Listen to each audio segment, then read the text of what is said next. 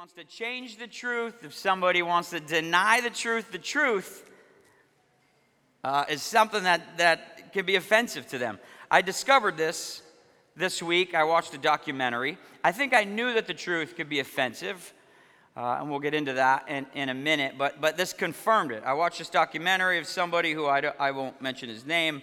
I don't want to endorse him because I don't know him, but it was a documentary that is trying to define what a woman is. It's kind of an interesting documentary. Some of you may have seen it. And he goes around and he's trying to ask people on the street and professionals and doctors, what is a woman? And it's frustrating because people are having a hard time giving him a definition of what a woman is. And he's trying to show the liberal worldview that, a woman is maybe not the same thing to different people. Maybe a woman is different. The sex and gender might not be connected anymore. Maybe they're separate. Maybe gender is a temperament, not a sex anymore. And it's this super frustrating documentary. Makes you want to scream. But there was one interview in particular where he's interviewing a college professor who is a professor of gender studies. I don't know what university it was. And the professor was getting pretty uncomfortable with this guy because he is, I think, clearly showing his cards as a more conservative guy, and the professor is more liberal. And the professor's going, why are you asking me what a woman is? Well, I'm curious. Why are you asking me what a woman is? And the interviewer goes, well, I'm just trying to figure out the truth. I'm just trying to understand what the truth is. And the professor was visibly like taken back. Whoa, that's offensive to me that you would toss around the word truth like that. That's condescending, and that's offensive the way that you would say that. And the interviewer was taken back. Like, he didn't realize that the truth was going to be the thing that was offensive. And it just made it clear that the truth can be offensive to people. And I'm not just trying to pick on the liberal worldview, the conservative worldview. All mankind worldview suppresses the truth, tries to change the truth, tries to deny the truth. And that is the problem that I want to address this morning. Okay? Society suppresses the truth and exchanges the truth about God for a lie. The solution we'll pick up in Ephesians, but to diagnose the problem a little bit more, I want to go to Romans 1:18 through 25. I hope you like the Bible. We missing that? No. I hope you like the Bible because we're going to read some scripture today. Let me just walk you through Romans 1:18. This is a familiar passage for a lot of people. And I just want to develop the problem a little more before we try to solve it. Romans 1:18 starts with, for the wrath of God is revealed from heaven against all ungodliness and unrighteousness of men, who by their unrighteousness suppress the truth. So man, in our unrighteousness, we suppress the truth. We try to hold it down. We try to push back against the truth or try to change the truth. Verse 19, for what can be known about God is plain to them because God has shown it to them. The truth about God is plain, is it not? It's relatively obvious for those people that are looking for the truth about God. Some folks, no matter what you say, no matter what they see, they will never believe that there is a God. And I'm not necessarily interested in them. They've already made the decision, that's fine. But there's some of us that when we see a sunset, okay, you see that incredible masterpiece. You see that gold and red color that fades into that blue that's right above it. This only happens for a couple of minutes on a clear day. There's this blue that then fades into black right above you, and you can see stars, and it's all like framed in the horizon, and you just sit back, and I'm like, Henry's heard me say this a million times, like, dude, can you even believe that? What a masterpiece. Do you think that created itself? No way. It's obvious that somebody designed that. Or when you see a baby born, if you've watched this, like, what? This is creation, like, continuing right in front of us. How? This is not a clump of cells This is a person that was knit together in the womb. God exists. It's plain to us. The truth about God is obvious for those of us that are looking for it. Let me keep going. Verse 20. For his invisible attributes, namely his eternal power and divine nature, have been clearly perceived ever since the creation of the world and the things that have been made. So they are, and we are, without excuse. Verse 21. For although they knew God, they did not honor him as God or give thanks to him, but they became futile in their thinking, and their foolish hearts were darkened. So although they knew God, the evidence is there. They know God. They don't honor him. They don't give him thanks like they should. And they become futile. We become futile in our thinking. Futility takes over. What is futility? It is thinking that life, liberty, and the pursuit of happiness is truth. That will save us, that is our salvation, that sex and sexuality, defining ourselves by that, is truth. That is futility. That money will satisfy us. That is futility. That politics is going to save us. That we just had the right person in power, then things can get back to normal. That the stock market, if we could just get back to new highs, dang it, then we would all be a lot happier, would we not? That is futility. I was talking to my brother this morning who was preaching in Salem at the Salem location, and he was like, it's like vapor, this stuff. It comes and then it disappears. These things that we put our hope in. That's futility. That's foolishness. And our hearts are darkened when we put our hope in that. Claiming to be wise. Sorry, I'm still reading in Romans here. Claiming to be wise, they became fools and exchanged the glory of the immortal God for images resembling mortal man and birds and animals and creeping things. They're worshiping images back in the day, back in this day. Are we still worshiping images? On our phones, on our laptops, on our TVs? Are we still looking at stuff that's debaucherous? Are we still looking at inappropriate things? Are people still looking at porn? Of course, that's an obvious one. How about Instagram? When we're scrolling through Instagram, looking at that perfect life, that image of the perfect life that we want so bad, we exchange the glory of God for the perfect life or the perfect piece of property. That's my deal. I'm not on Instagram, but I'm on Zillow quite a bit. I don't know if you guys ever do that. Zillow is my Instagram. You want to hear something troubling about me? Yeah, of course. There's so much to tell. Sometimes when I look at Zillow, I get hot. Not like that. I just get warm. I got to take my sweatshirt off, man. This piece of property is insane. I think of all the things I could do with this piece of property. There's 50 acres, right over here that I was looking at the other day. That keeps dropping in price, of course, like a lot of real estate right now. And I'm thinking, what could you build on that? I want to be a farmer. Let's farm something, right? Kurt has it easy. He's farming, killing it. Pretty much farms itself, right? I'm just a city boy. I'm from Kaiser, so I don't know. I don't know anything. Anyways, images. We're exchanging the glory of God for images. Therefore, God gave them up in their lusts of their hearts to impurity. God does this sometimes. I don't know if you're aware of this, but the things that we think are going to save us, God will often just let us have them. He just lets us go down that path. He says, you think that's going to do it for you? Here you go. See what that does for you. Oh, a spouse is going to save you? There you go. A child, that's what's going to do it for you? Then you have a kid, and it's so hard. I'm not trying to be cynical about marriage or children, but this also works with things that are sinful too.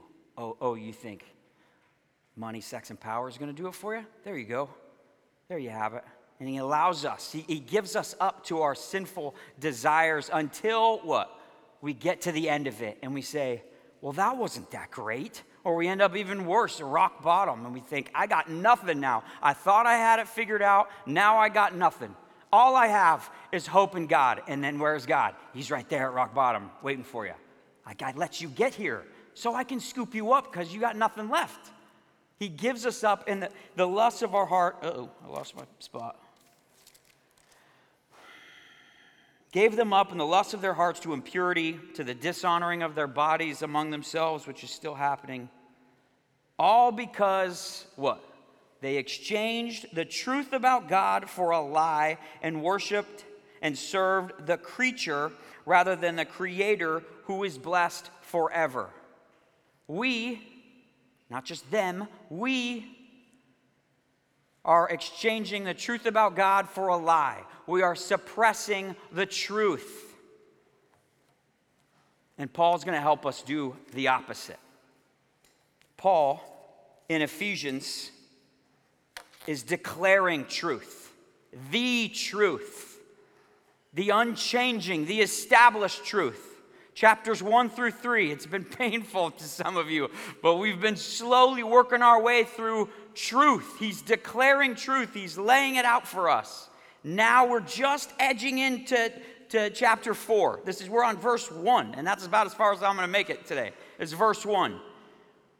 Paul is declaring the truth, and he's saying, if this is true, walk in it.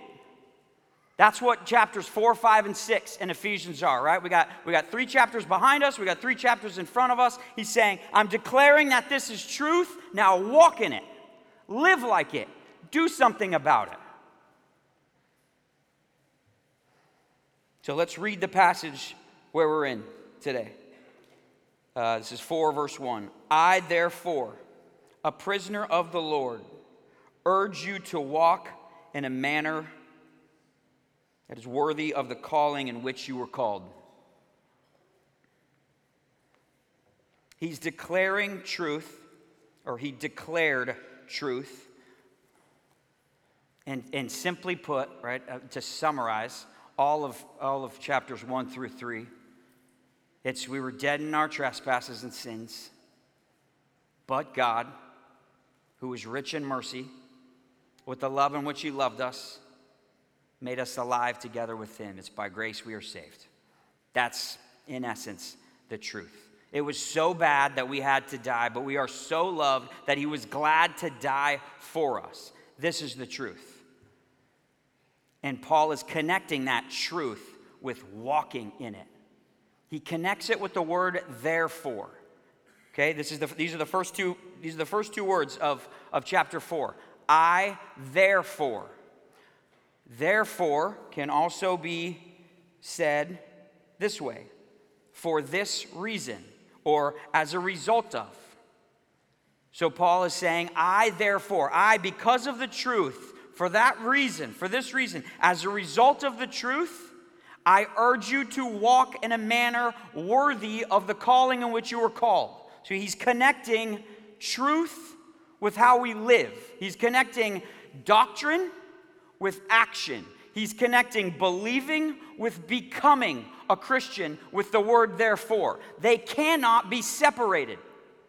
Okay, the liberal worldview often will talk about grace. It's only grace. There's no condemnation or justice. It's only grace. The conservative worldview sometimes does the opposite and says it's all about how you live. You've got to live, and it's all about condemnation. And if you don't live right, there's very little grace. It's all about how you live. Paul is connecting these two things. What you believe will determine what you become. The world is telling us to believe life, liberty, and the pursuit of happiness is our calling, is truth. And you will become foolish and your hearts will be darkened if you believe that.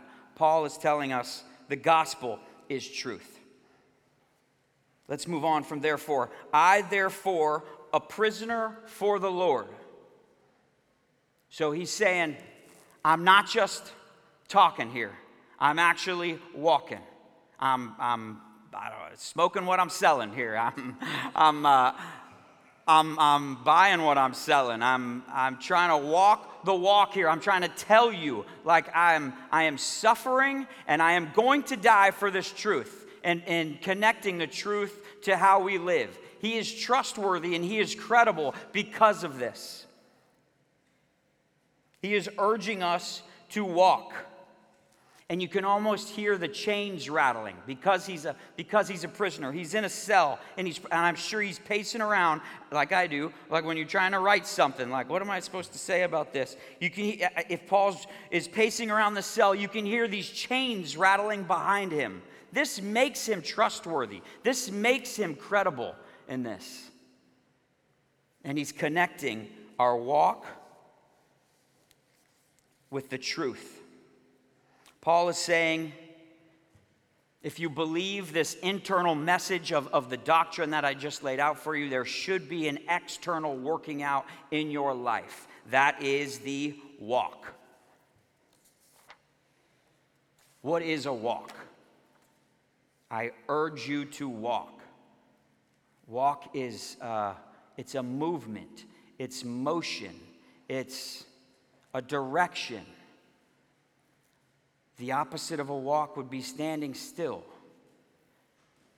If you believe this truth, it should compel you to move. It should compel you to walk. And not just walk, but walk in a manner that is worthy. What does worthy mean? Worthy means if you believe in this truth, that this incredible God gave everything for us to save us, you need to walk and you need to live in a manner worthy of that God who saved you, and live in a manner worthy of the God that we serve now as a result of what we've been saved from. Charles Spurgeon says, do not dishonor the good cause. Let not your lives bring disgrace upon Christ. If you are called Christians, be Christians. Walk like Christians. Live like Christians. Putting away your former ignorance and being holy in our conduct. This is from 1 Peter 1:14. It says, as obedient children, do not be conformed to the passions of your former ignorance, but as he who called you is holy, you also be holy in all your conduct. Since it is written, you shall be holy, for I am holy. Walk worthy. Walk holy. The idea of walking, if I go back to that for a second, this is a metaphor that he's using on purpose. What is walking worthy look like? What's the speed of that like? See, some of us don't understand walk. Some of us shuffle. Not like the truffle shuffle. If any of you know Goonies, that's something different that we won't get into. But a shuffle, like you can't, like it's imperceptible. Like there might be some movement there, but it's hard to tell. There needs to be a walk, a clear step in your life of change, if this is truth. To the degree that you believe, you will become, right? So if there is no perceptible movement, if there's no perceptible walk, do you believe? Does it matter to you? Is it important to you? So we can't be shuffling, but we also can't be trying to sprint and trying to run. If you sprint, if you run too fast, you will probably collapse from heat exhaustion and have an ambulance have to pick you up in the middle of a run and take you to the hospital. Does that sound kind of specific? Like maybe that happened to me? So my brother, quick story, my brother, not Matt, because he doesn't run. I think he's maybe run to the end of his driveway one time, but Dave, a different brother, ran a couple marathons, and he was like, hey, we should do a run together. And I was like, all right. I was like mid-20s or something. He's like, let's do the Shamrock Run, which is up in Portland, and it's a 15K, fairly long run for those of us who don't run. So I show up to the run with a beanie, like a sock hat on, and a sweatshirt, because it's kind of chilly out, but it's sunny. And he says to me, hey, you probably should take off the hat and the sweatshirt. You're going to get too hot. And I said, nah, I'll be fine. Thanks. And he says, take off the hat and the sweatshirt. You're going to get too hot. And I said, no, I'm fine. In fact, I'm going to keep it on the whole time now, just because you said that. I already gave you the ending, I think, so this isn't all that interesting. But anyways, we start the race, bang, and I take off like a rocket. Okay, I don't know if I was trying to win the race or what, but I am running as fast as I possibly can. I don't stop for water, because that's going to slow me down. And this is in Portland. You go up the side of Terwilliger. I don't know if you know, by OHSU, it's this really steep hill. And then at the top, it's halfway, then you come back down the hill. So I'm running way too fast. I get to the top, and I am gassed, like so gassed. And so I get to the top, and I'm like, well, now it's all downhill from here. It's no big deal. Turns out it still takes some effort to get down the hill, too. So the last thing I remember, okay, is as I'm running, or shuffling probably at that point, right? I'm breathing so hard that as people are passing me, they're like looking like, what's this guy's deal? I'm going like, you know, and somebody snaps a picture, my brother's ex, snaps a picture as I'm collapsing. Like I'm going down and I'm yellow, like super yellow. I don't know what was going on with that, but I collapsed, and then I guess I got up and shuffled a little further. I was 100 yards to the end of the run. I almost made it. And then I collapsed for good, and then they came and scooped me up and took me to the hospital. It took me weeks to come back from that. Like some would say I'm still not quite right, but I think I cooked a little bit of the brain cells there with that stupid hat that I would not take off. So maybe what's the moral here? I forget what we were talking about, but maybe you should listen to your older brother who's run a marathon and not be a moron and try to run a race with a hat and a sweatshirt on. But also, you shouldn't sprint in your walk.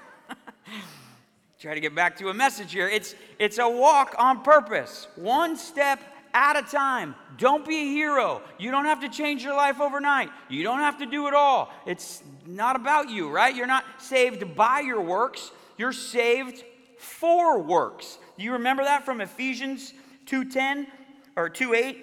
For by grace you have been saved through faith. This is not your own doing. It is the gift of God, not a result of works, so that no one may boast. For we are his workmanship, created in Christ Jesus for good works, which God prepared beforehand that we should walk in them. We're not saved by our works. This is the confusion here. That's a lie. That's not the truth. That's suppressing the truth. We are saved for good works. First comes doctrine. First comes the understanding. First comes the gospel. We receive the gospel. Then we walk like it. We believe the truth and then walk in it. That is the way that this works. It's progressive. This is the idea of progressive sanctification. These things happen slowly over time where we're killing sin in our life and we're taking on better decisions, better actions, better thoughts, some that are righteous and holy. We are walking worthy of the calling in which we have been called. Let's talk about calling versus the call. There's two different things there. The calling is general. The calling is broad. The calling is for everyone. Everyone can hear the calling. The life, the death, the resurrection of Jesus. This is the calling. This is what Paul wrote about in the first 3 chapters. Almost everybody has heard this. We preach the calling every week. People write about it, sing about it, disagree with the calling. The calling is for everyone, but not everyone is called. Only some are called. Only some have been called to believe. The call is not something that you can make happen, right? Like you don't call yourself. That's dumb. You can't do that. When someone says they're called to be a teacher, they don't say, I'm going to start my call as a teacher. I'm going to initiate a call to be a social worker. That doesn't make any sense. It's like the call happens to you. It's beyond you. It's outside of you. It's bigger than you. I am called. I am compelled. It is my destiny, whatever. It's my mission is to be called to this particular line of work or something. It's the same for this call. You can't call yourself. God initiates the call. You hear the calling, but if you care about it, it's because God has worked in you and has compelled you to be called. The calling is general. The call is specific. The calling is for everyone. The call is just for you. There's particulars, there's specifics with the call in your life. What does that look like? What kind of things should you be doing? What kind of decisions should you be making? What kind of actions should you be taking? These are the things that we need to work out, but you first have to understand that God, like we just read in Ephesians 2:8, He prepared the good works for you ahead of time. He has called you to this if you believe. He initiates the call in your life. He chooses truth for you. He adopts you into the understanding of the truth. He predestined you for truth, for it to make sense to you, for you to desire it, and for you to want it. So what is it? What is it to be called? If it's so particular, like these are step by step. What do we do? How do we live a walk that's worthy? All of the rest of Ephesians is about this. It's living like we're Christians, because we're called Christians. There's so many particulars in the rest of Ephesians. There's sexual immorality, there's drunkenness, there's greed, there's anger, there's bitterness, there's how to have a good marriage, how to be a good parent. Like, it's an endless list that will crush you if you take it all on, right? But what did I say? This is a walk. This is a step-by-step process that we work out for the rest of our lives and for at least the next 6 months as we try to finish the book of Ephesians. I hate to leave you with nothing, right? Like, well, if it's so particular, give us a particular. So let's just do one. We got 26 minutes so far. I got like 5 minutes left. The first 3 words of verse 2, which isn't going to be up there, I don't think. Walk in a manner worthy of calling to which you have been called, with all humility. Let's just take that one. Humility. He rattles off a bunch. We'll get to that next week. Humility. Let's just start there. If you are a called Christian, humility means everything. Humility is the quintessential Christian characteristic, isn't it? If you do a million good things, but you're a prideful, arrogant jerk, does it mean anything? Martin Lloyd-Jones says humility is the chiefest, which I didn't know was a word, chiefest of the Christian characteristics. Humility means everything. And that is what Paul starts with, not by accident. This is Scripture. This is God-inspired Scripture. He starts with humility. We should start with humility. We should take a step of humility. So what does that look like? I read this book. This is actually troubling. Someone gave me a book on humility, which is always concerning when someone gives you a book on humility. You like read between the lines. Okay, I can see what you're saying. All right, cool. I forget who wrote it. C.J. Mahaney. Maybe I forget. But in that, I remember one quote. He says, humility is not thinking less of yourself. It's thinking of yourself less. Which is kind of cute, you know? Like, oh, I see what you did there. And there's some truth to that, for sure. Like a ton of truth. We put too much emphasis on us. But I also want to disagree with that a little bit. Thinking less of yourself can actually be helpful, okay? Because the things that we're most proud of, you think about what are you most proud of? My accomplishments. I puff my chest up when I think about the things that I'm good at. My whatever, business, my family, my political party, my nation, my knowledge, my good works. Think about all those things that we're proud of. Those are the things that we exchange the truth about God for. The things that we are most proud of are the things that we put our hope in. Did you know that? We suppress the truth and we believe, no, these things are where I'm saving myself. This is where I've been successful. This is where I put my hope in. And the way that you know that is when it all goes away. And then you think, what the heck? I had everything was going so great. My marriage fell apart. My business fell apart. My whatever, dog ran away. Like things are tragic. We need humility in the areas of success in our life. We need to humble ourselves and repent of how we suppress the truth and exchange the truth about God for a lie. That's how we take a step here in our walk that is worthy, humbling ourselves and repenting of the areas that we're so proud of. Taking ourselves down a peg or two. And then we don't wallow in that, but we think of who? The most humble one of all time. We think of Jesus. And I can't help but think of Philippians 2 when I think of humility, and you think of the greatest example of all time. Even though he was God, he didn't count equality with God something to be grasped, and in humility considered others more significant than himself. Are we more significant than Jesus? No. Can you believe that he would consider us more significant than himself? He humbles himself to even death on a cross. This is the kind of incredible humility that we are supposed to emulate.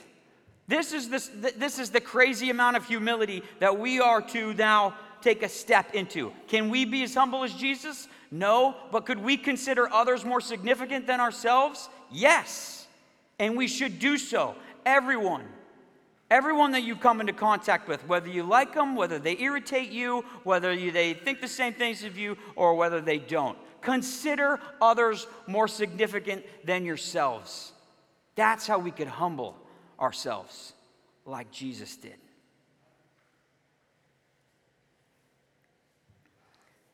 Let's end there. Listen, what are you called to? Are you called to life, liberty, and the pursuit of happiness? That's a lie. And you will be sad if you believe a lie. You will be a fool whose heart is darkened if you believe a lie. Do you believe life, liberty, and the pursuit of happiness that culture is communicating to us? Or do you believe the actual truth, the truth about God that is so plain and that is so obvious? If it's true, if you believe it, then walk like it. Take a step and show some movement. Let's start with humility, and then let's continue this for the rest of our lives. Let me pray for us. Father, we thank you for truth, established truth that's bigger than ourselves, truth that we might not even like it sometimes, but that doesn't make it untrue. We thank you for the truth that Paul is preaching to us through chapters 1, 2, and 3, and we ask for the strength that comes from your Holy Spirit that you give us to walk in a manner worthy of the calling in which we've been called. We need strength to do that. We need courage to do that. We need motivation to do that. I pray that our belief in the truth would grow so that our lives could reflect that and we would walk in that. I pray against the calling of the world that is so pervasive in all of our lives. I pray that we would be humbled to repent of how we suppress the truth and exchange the truth about God for a lie. I pray that we could resist that. We could be killing the sin in our life in that way. That we would repent of that, and that you would bless us with the ability to take steps in our walk that are worthy. We pray this in your Son's name. Amen.